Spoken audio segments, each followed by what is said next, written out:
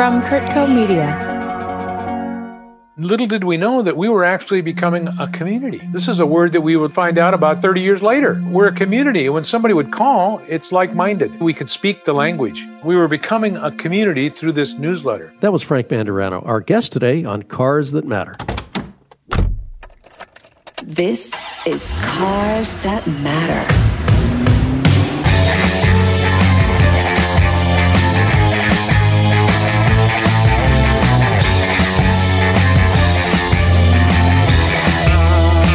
This is Robert Ross with another episode of Cars That Matter. I'd like to welcome my guest, Frank Mandarano. Frank, welcome. Thank you, Robert. Good to be here. We're a little bit separated. I'm in Los Angeles, and you're up in beautiful Mercer Island, Washington, which I know you've called home for about 50 years now. I'm very envious, and it's a great place to be for a car collector, too. It's a small island with a moat around it, but yet we're 8 minutes from downtown Seattle, and we're 8 minutes from downtown Bellevue. So it's like living in Switzerland, but at the same time, having access to the urban areas. To set our stage, I'd like to introduce you to our audience. Frank is a name that most guys and gals in the Italian car community know pretty well. Frank, you founded the Maserati Club. You founded MIE, which is Maserati Information Exchange, but most people know it as sort of the clearinghouse for Maserati parts and restoration back in the 80s and early 90s. You founded Concorso Italiano. You currently run the Car Guy Tour Italia. You've got such a portfolio of accomplishments and interests. I thought we'd basically narrow things down for this conversation. And this conversation should be all about Maserati. What a mark. You probably know that like the back of your hand. In 28 years, I was playing with Maseratis, and it was a lot of fun from the very beginning. Well, I still do. I still own a Vignale Spider. That's an important car, boy, and what a beauty and what a rare piece of work that is. Where do you even start? You talk about the House of the Trident. You're like the sixth Maserati brother, the missing Maserati brother. If they'd had a younger brother, you would have been one of them. Like a lot of stories and a lot of turn of events, it starts with a woman and a kiss. It wasn't my kiss. It was a good friend of mine here on Mercer Island back in 1970. I'd recently gotten out of the military, and a good friend of mine here on Mercer Island married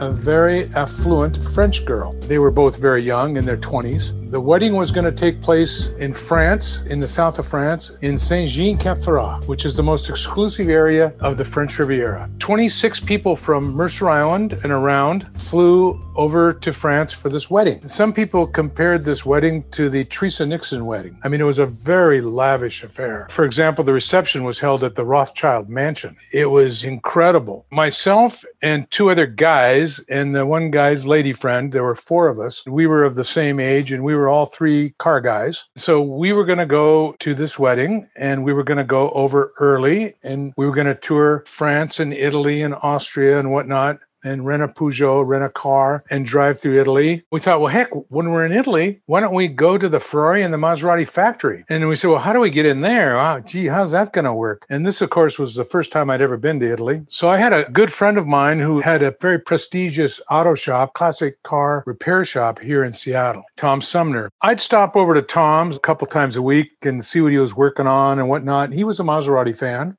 I said, yeah, we're going to go to Italy and we want to get into the Maserati factory, and got any ideas? And he said, well, listen, I have a list of parts that I need for this Mistral that I'm working on. So why don't you take this list of parts to the Maserati factory and tell them you want to get these parts, and then maybe they'll give you a tour of the factory.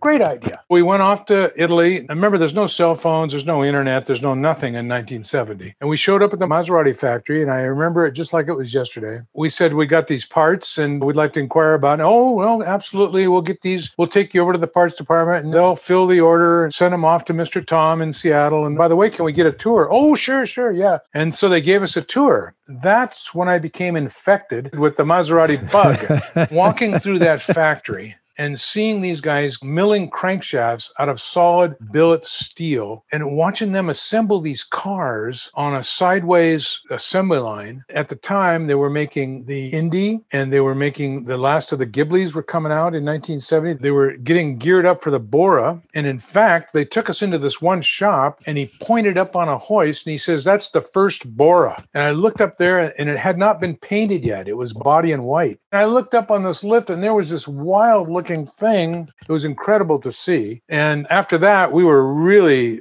hopped up and we went off to Maranello, and lo and behold, and it was just extremely impressive to do that. So we meandered back up through Austria and then back through Germany and into France, back down to the south of France to the Côte d'Azur, and attended the wedding. And then after the wedding, we flew home. So it started with a kiss. That is quite an introduction to, as you say, a lifelong love affair. A Maserati is a different kind of car. You look at Italian automotive history, and obviously there are some marques that are even older than Maserati, Fiat and Alfa Romeo, Lancia, but not by much. But all these cars go back to the turn of the last century. Maserati, too, is an old one, but it's always stood apart from the young upstarts like Ferrari, which was 1947, or Lamborghini, which is 1963. I mean, Maserati's really an old storied brand, and they've always been different. They have a different reputation. They have almost a different aura about them, and they always attracted a different owner. I always thought of Maseratis as attracting a gentleman, if you will, not so much a person who might be more interested in showing off. You're exactly right. You're spot on. One would be the gentleman and the other one would be the playboy. And one is flashy, aggressive, high revs, look at me, hear me. And the other is elegant, reserved, very high quality, and the man that has already arrived many, perhaps generations ago. They're the two kind of cars, completely different. And I can tell you from experience, I own a Daytona Spider now, as well as my Vignale Spider, and the two are completely different. It's just amazing the difference. One is easy for the seashore, for the countryside. That would be the Vignale Spider. Inline six, great sound, very smooth, gentle car. The Daytona, on the other hand, is for the autostrada. It's aggressive, it makes great noise, and it's very fast. The only thing they're lacking is ZF power steering, which my car had installed in 1979 in Italy. With the addition of ZF power steering, the Daytona is transformed into an incredible road car and performance car. But the two are diametrically different, completely different cars. And when you think about it, Frank, they're separated by less than a decade. In many ways, you've got two completely different schools of thought. I mean, the Vignale body on your Spider was a real piece of art from what I'd call the golden age of coach building. It's one of Michelotti's finest. Giovanni Michelotti penned the Vignale Spider. He penned so many cars that we don't even know about because Michelotti was a freelancer. He was a hired gun. He was Paladin. When Pininfarina had too many jobs on the books, they'd call up Michelotti and they'd say, can you come over here and take a couple of these off of our hands? And he'd take them and do them. He would do them for other design companies, for Bertoni, for Pininfarina, for Frua. He would do designs for these guys on the side, but he never really got his name put on those cars. Not many people know that he designed the TR4. The Triumph TR4 is a Michelotti design. You know, it's funny, you look at his designs, and I've always thought that there's just something about those very delicate, gentle fender lines and some of the edges of the top portions of the fenders on all his cars where you can really see a Michelotti touch. But certainly the Vignale Spider is one of the classics, and that's a rare car too. How many of those they make? They only made plus or minus 239, something like that. That's definitely some rare air. Yeah, and I've got just a great one. I drove it 1,200 miles in 6 days with 20 other guys from Seattle over to Idaho and into Montana and back, and it just ran like a Swiss watch. Just a great car. That's fantastic. You know, I want to make one comment about Alfieri Maserati and his brothers. There's certain people in the car industry, like Bugatti. Bugatti was a designer, an engineer. He was an incredible man, but he can't be compared with Ferrari. Ferrari was a salesman. Ferrari hired people to do his engines. He hired drivers to drive his cars. He hired designers to do the design work. So he was really an orchestrator and good at what he did. A megalomaniacal conductor. He was the Toscanini of the automotive world. But the Maserati brothers were true engineers and innovators. And racers too.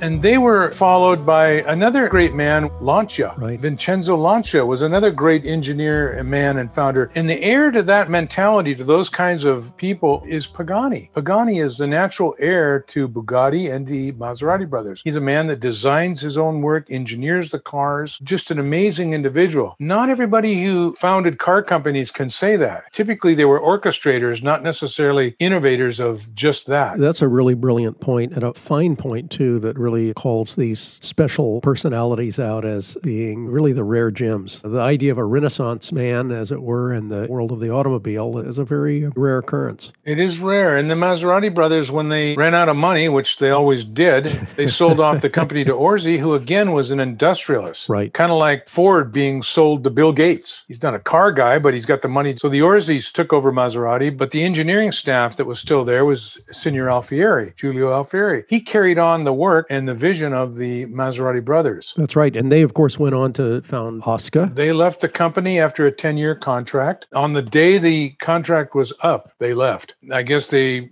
didn't enjoy being part of a bureaucracy, and they used to their hands-on. But Alfieri carried on, and you can see where Alfieri was more or less the father of that 3500 GT. That's right. So Alfieri, in my opinion, one of his greatest achievements besides the birdcage was the 250F. The engineering department was made of perhaps 3 guys, maybe 5 at the most, and these guys were young. Much like the youngsters that went on to create the first Lamborghinis. It was 20-somethings that really created the brilliant push forward in terms of engineering and design. And I guess what our audience should know is that Maserati really was not a maker of road cars. Oh, they made a few after the war, but for the most part, it was all about racing. They were all about racing. So you talk about this 250F and the 300s and the 450s. Those were race cars. They were race cars, and Alfieri built that 250F, and Fangio drove it, and it was perhaps the greatest race in history was when Fangio won 1957. Yeah, the Nürburgring. And Mr. Alfieri was a personal friend of mine, and in fact, he was our first guest at Concorso Italiano in 1991. We flew him and his wife over, and he was honored at Concorso Italiano along with Tom Charda. And Alfieri told me this story personally. He said that the win at the Nürburgring was not a result of the car, but of the man. It was a testimony to the man, Fangio. And he said after the race, they brought that 250F back to the factory. And the next day, Fangio came to the factory, and he met with Giulio Alfieri. And Mr. Alfieri took Fangio's hand. He says, come with me, come with me. And he took him back in the factory, and he showed him the car. And he said, look at this. The complete suspension was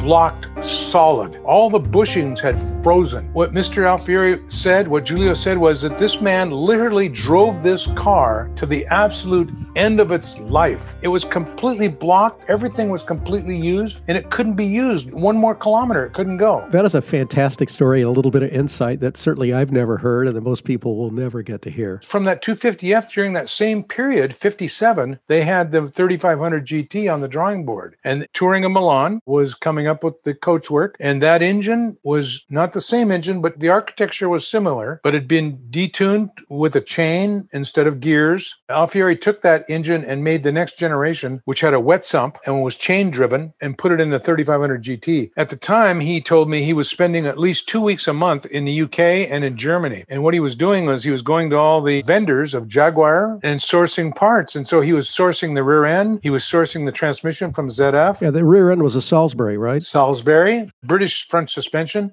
Girling brakes, Smith's instruments. And eventually that diabolical Lucas fuel injection. Eventually, yes. In my opinion, one of his great mistakes, but at the time, it was ahead of its time. That's right. It was. So he came up with the 3500 GT, which turned out to be very successful. That 3500, it's kind of like Rodney Dangerfield. It just doesn't get the respect that it deserved. It was Maserati's first series production car. They sold a pretty good number of them. It lasted for a long time in the market, and it really was an impeccable piece. It really is. I'm amazed that it hasn't achieved a greater status in the collector car market. One of the reasons is that they languished for so long and were in poor condition, so they didn't sell for very much money. When they were restored, they weren't restored correctly, and so the market wasn't very kind to them. But now they're being restored completely and correctly, and they're coming back. I always thought that the seminal moment from a collector's point of view was when they made the decision to use the inline six instead of a V12. I would have loved to have been in that meeting when they decided an inline six instead of the V12. From a collector point of view, I think that made all the difference in the world. If you had a 12-cylinder in that 3500 and in that Vignale Spider or in the Mistral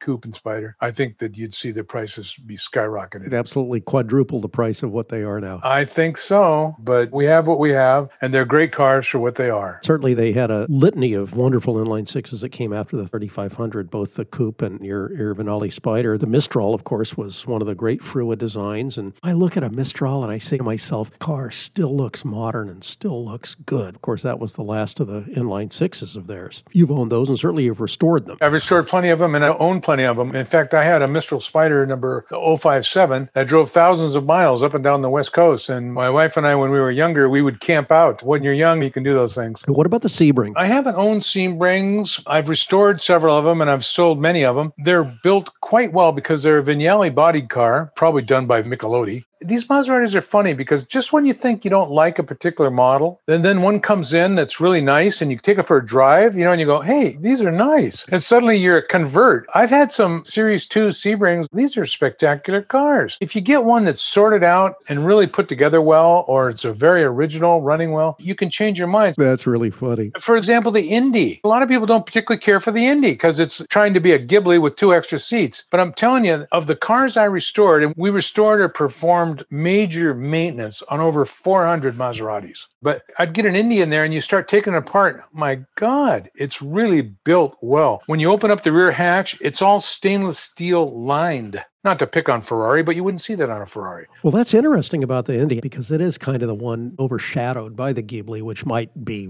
the most gorgeous Maserati ever made. I had a Ghibli Spider. It was sold new by Marv Tonkin. Everybody knows Ron Tonkin, but not many people know his brother Marv Tonkin. And Marv was a car dealer down in Portland as well as Ron. Oh. Marv was a Maserati guy. He had the Maserati franchise in the 70s, and Ron had the Ferrari franchise. I had that Ghibli Spider for, 15 or 18 years. It was an incredible car. I remember driving this car up to Vancouver, BC with the fitted hardtop on it in the blowing snow. It must have been in February. Going up to Vancouver with the windshield wipers going and the heater on and driving the Ghibli Spider. I mean, when I bought it, it had 15,000 original miles on it. And when I sold it, it had 39,000 miles. Got some good use out of that. I drive my cars. Now, was that a 4.7 or a 4.9? 4.7. 5-speed, air conditioning, power steering. It was the perfect car. The only knock I have on it is it was too civilized.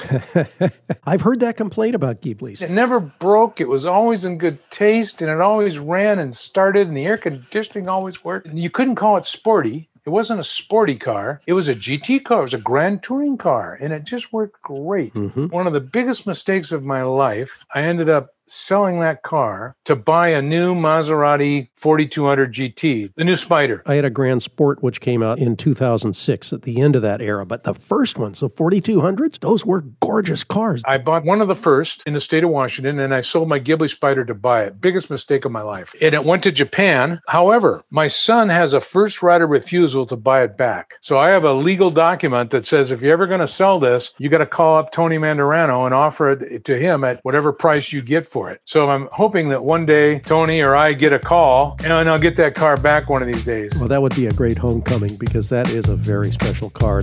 We're going to take a short break, but we'll be right back. Welcome to Life Done Better. Listen to the weekly episodes where supermodel and health coach Jill DeYoung talks to some of the world's most inspiring women in health and wellness. It's the place for all the unicorns who strive to create a life on their own terms. Join us to explore, discover, and create a life done better together. Listen and subscribe from Kurtco Media. Media for your mind. Welcome back to Cars That Matter. Frank, tell us about MIE, because that was a big, important part of any Maserati owner's life back in the day. So we got back from Europe, and I'm all hopped up on Italian cars and Maseratis, and I'm coming home to Mercer Island, and I drive down through the village, and I'm going past the Shell gas station, and I see something red in back of the Shell's gas station, and I pull in, and it's a 3500 GT. With wire wheels. I asked the guy what's going on with the car, and he says, yeah, it's owned by a local doctor, and do you think he wants to sell it? He says, yeah, I know he wants to sell it. So long story short, I ended up buying the car. In a strange coincidence, I met my future wife at the ladies' night at the local bar in Bellevue. And the next day, I invited her out to lunch, and I took the 3500 GT showing off, and I pick her up for lunch, and she's impressed, and I'm impressed, and everything's going great. And I drop her back off at her work, and then I come back to Mercer Island. As I'm coming across the floating bridge, I hear what sounds like a diesel. Duck, duck, duck, duck, duck, duck, duck, duck, duck, duck. The main bearings went out on the Maserati. The old Lucas Lucas fuel injection puked gas into the oil. Suddenly you go from having 10 quarts to 12 to 13 quarts and thins out the oil and you spin the rod bearings. And so the car went in the shop. It was there for a year. It's amazing how some of these old cars can have a birthday in a shop, isn't it? Well, I ended up taking it to my friend Tom Sumner, and he made it happen. And it was in 9 months, a year, it was done, and done right. Well, during this period, I was looking for parts. And Tom would say, I need some main bearings, I need some gaskets, and I need this, and I need that. Like an idiot, I was calling up Napa and saying, do you have any main bearings for a Maserati? And they'd say, no, you're crazy. I eventually ended up with Bob Grossman in New York, who had parts. And I got my car fixed. And I thought to myself, there must be other Maserati owners in the same position. There must be guys out there looking for parts and information, and they can't find anything. For the hell of it, I came up with this Maserati Information Exchange and ran an ad in Road and Track. Those little ads in the back that everybody used to read back then, they were priceless. Exactly. And it said, Maserati Information Exchange, newsletter, $25 a year. The first month, 2 guys sent me $25. And the second month, another 3 guys sent me $25. And then the next month, another 4 guys. And then my future wife, she could type really well. And at the time I couldn't. We'd type up this newsletter and we'd Xerox copy articles and things. And we had a little 4 or 5 page newsletter. We'd search Hemmings and we'd search Road and Track and Competition Press for Maserati cars for sale. And we'd put them in the newsletter. So you didn't have to buy all these other magazines. You could just get our newsletter. And it was like a consolidation of parts and cars that were everywhere around. At the end of the year, we had like 40, 50 members. And at the end of 2 years, we had another 40, 50 members. And it just slowly started growing. And then we began selling manuals, parts manuals. And we'd go out to the copy company and we'd photocopy manuals. And we'd go next door to the Pizza Hut and collate them and order a pizza. And we were selling manuals for $20, $25. And people were sending us checks. That was priceless information back then. And you think about it for a minute, Frank. And back then, a guy had to work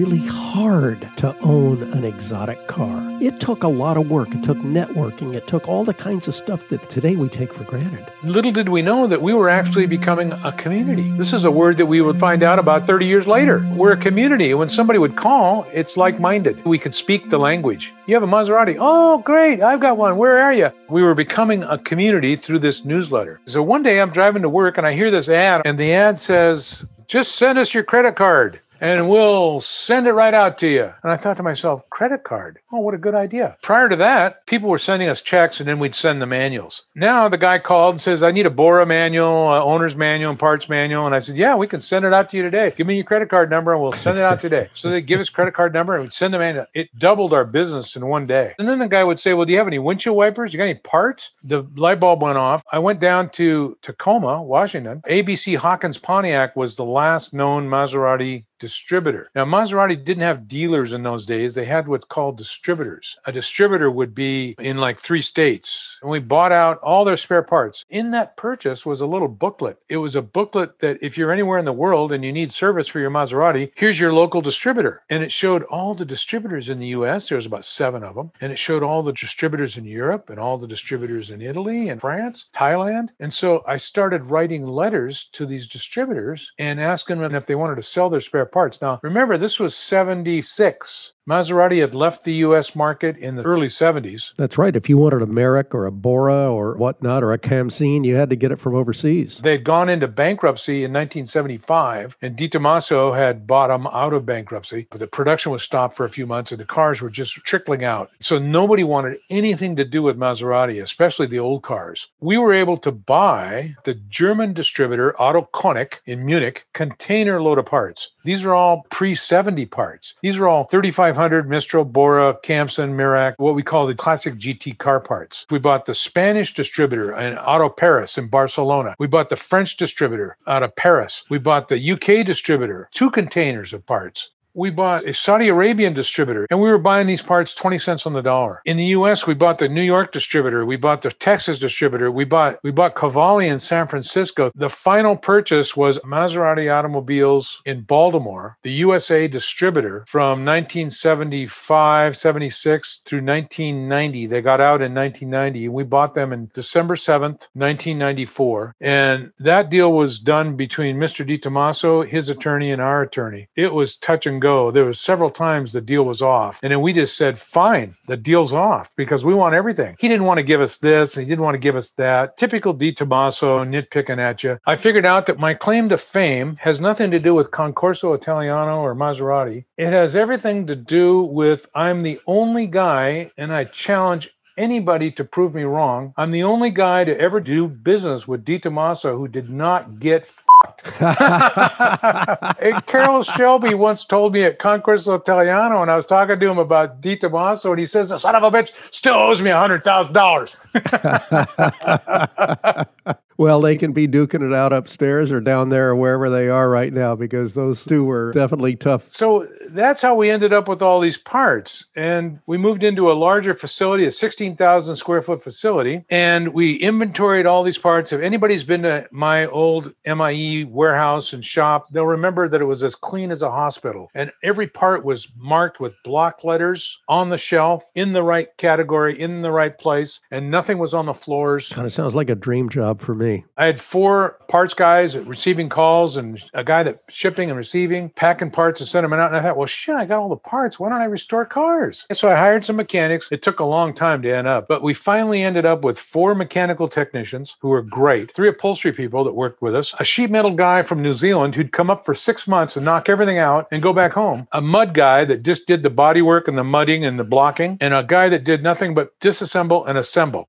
And so we were restoring cars and servicing cars and bringing them in and bringing them out up until the point where the market crashed in 1990. Talk about a roller coaster moment. A $200,000 car became a $50,000 car overnight. The majority of our core business was buying and selling cars. That was where you really made good money. And in fact, the last 2 years of the restoration business, we were only working on our own cars. I'd gotten rid of the customers because the customers were a hassle. We had a saying, if it wasn't for those customers, you could really get something done. But the biggest difference was the profit. I'll never forget, I'd purchased a Mistral Spider for something like 50 grand, 70 grand. And I brought it into the shop and I said, yeah, throw some wire wheels on it. Let's tune it. And the guy said, needs a new exhaust. Okay, throw a new ends exhaust on it. Put some new wire wheels on it. While you're at it, let's do the brakes and let's service it. Adjust the valves, flush the brakes, flush the cooling system, put a new convertible top on it. And oh, what the hell? Let's re-leather it. We didn't paint it. We just buffed it. Kind of a freshened up, so to speak. Detailed engine compartment. And I sold it for like $140,000. Of course, the market was going up, right? And so I'm sitting at my desk. I had computer printouts at that time. The technicians, when they worked on the car, at the end of every day, they would write up 3.5 hours, R&R breaks, do this, do that. They keep track of everything they did. Those worksheets would go to my secretary and then she'd type them. And there'd be 3 copies. There'd be a white, a yellow, and a pink. And the pink would go in the file and the white would go to the customer and the other one would go in a shop file. I paid my guys at the time, I paid them about $25, $27 per hour, which was a lot of money. I was charging $57 an hour per technician hour. I was paying my techs about $27 an hour, including their salary, the benefits, vacation time, insurance. You needed to find your profit in the profit on that car by the time it was done. Yeah. So I'm looking and it cuts to the bottom line and it shows how much profit per hour. It was $129 an hour per technician after I factored in the sale. And I went, holy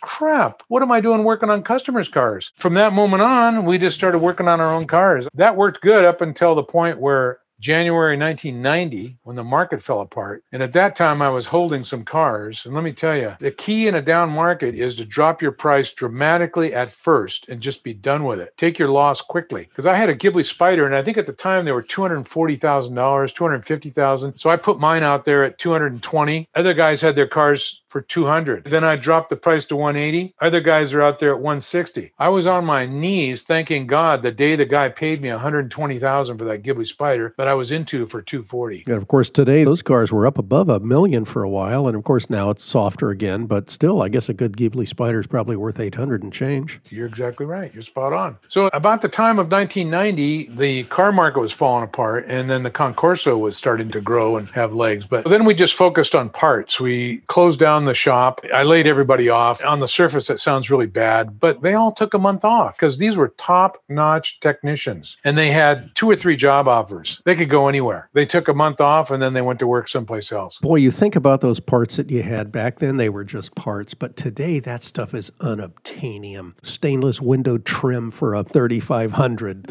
little grills and doodads and surrounds and things for some of those cars. What we did is we I never threw out the last part, or we never sold the last part.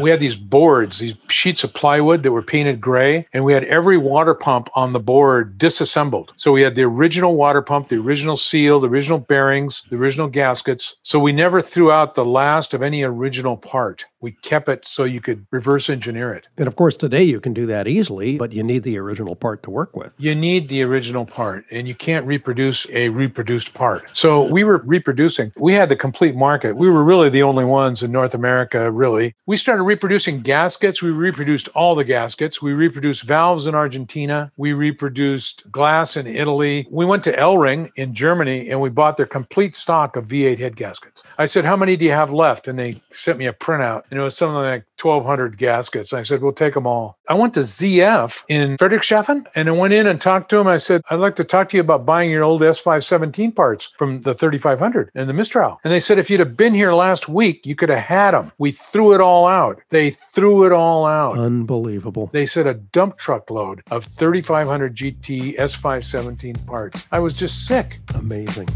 We have to take a quick break, but we'll be back in just a moment.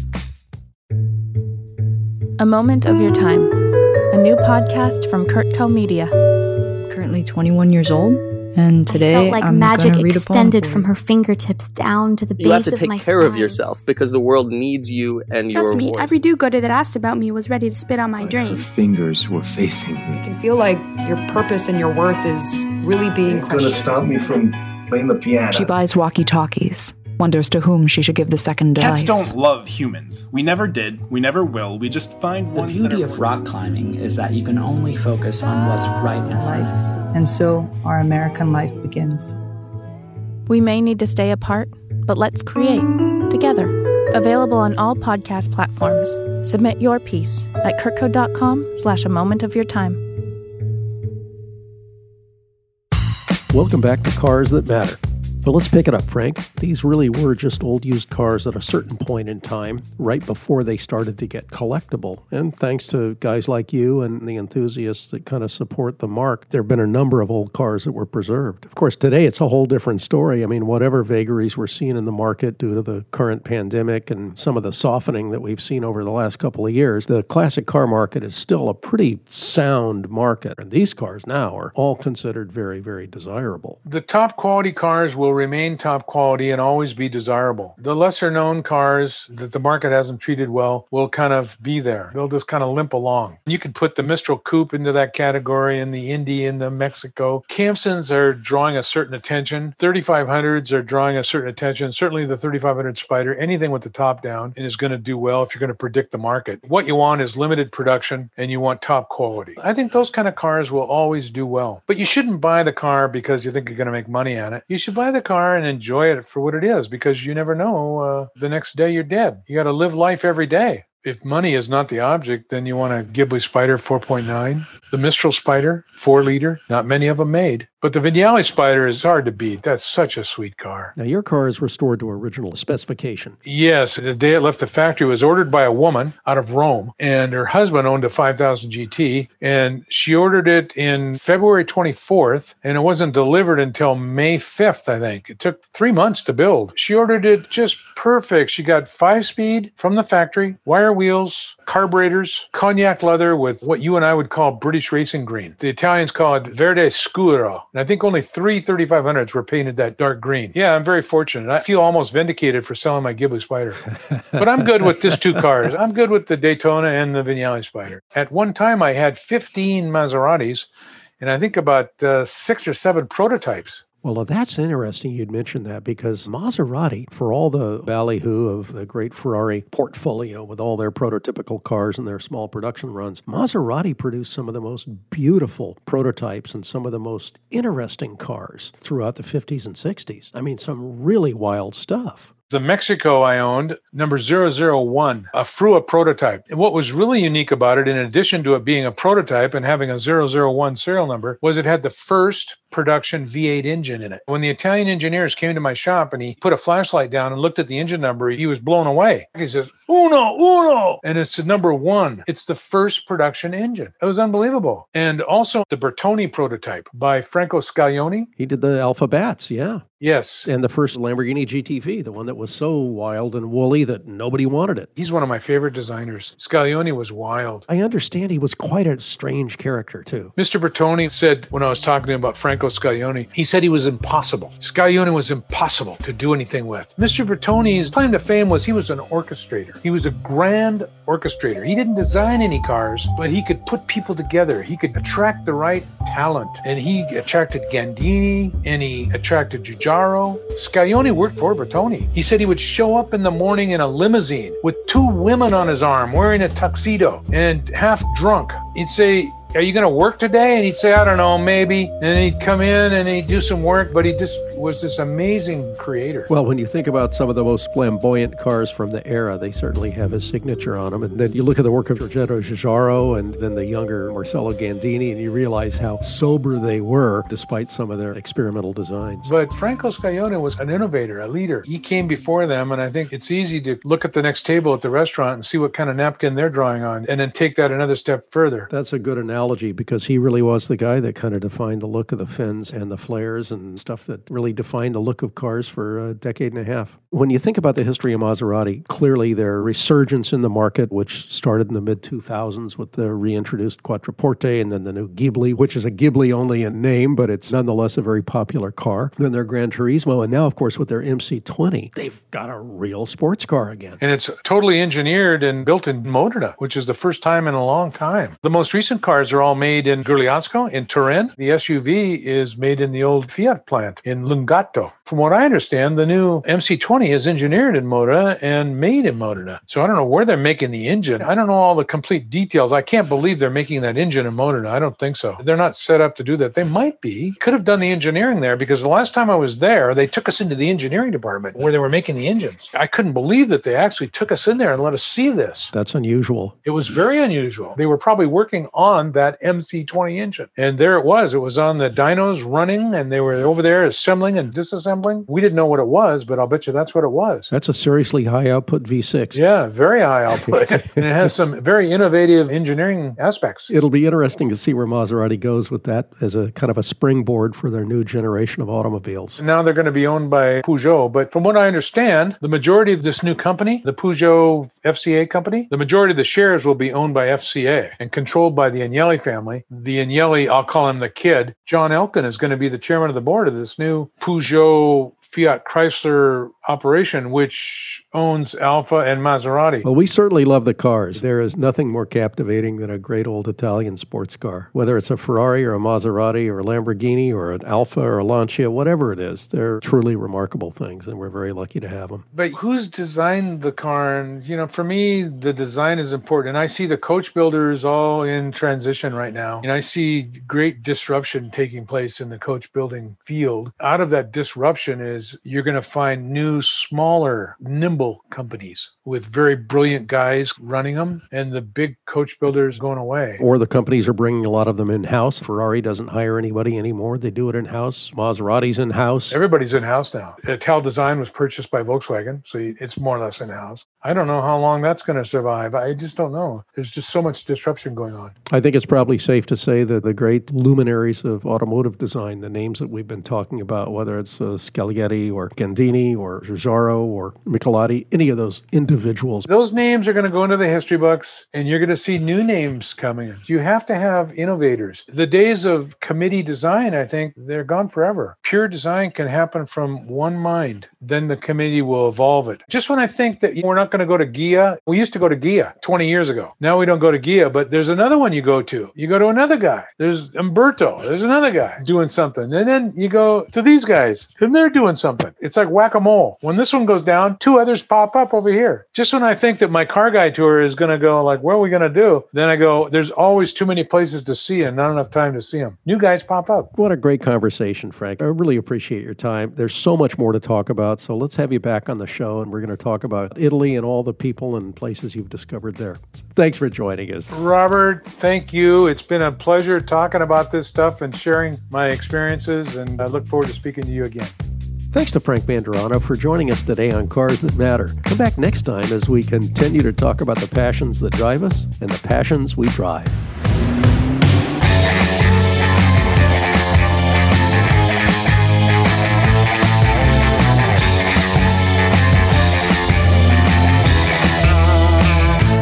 This episode of Cars That Matter was hosted by Robert Ross, produced by Chris Porter, edited by Chris Porter, sound engineering by Michael Kennedy, theme song by Celeste and Eric Dick, additional music and sound by Chris Porter. Please like, subscribe, and share this podcast. I'm Robert Ross, and thanks for listening. Kurtco Media. Media for your mind.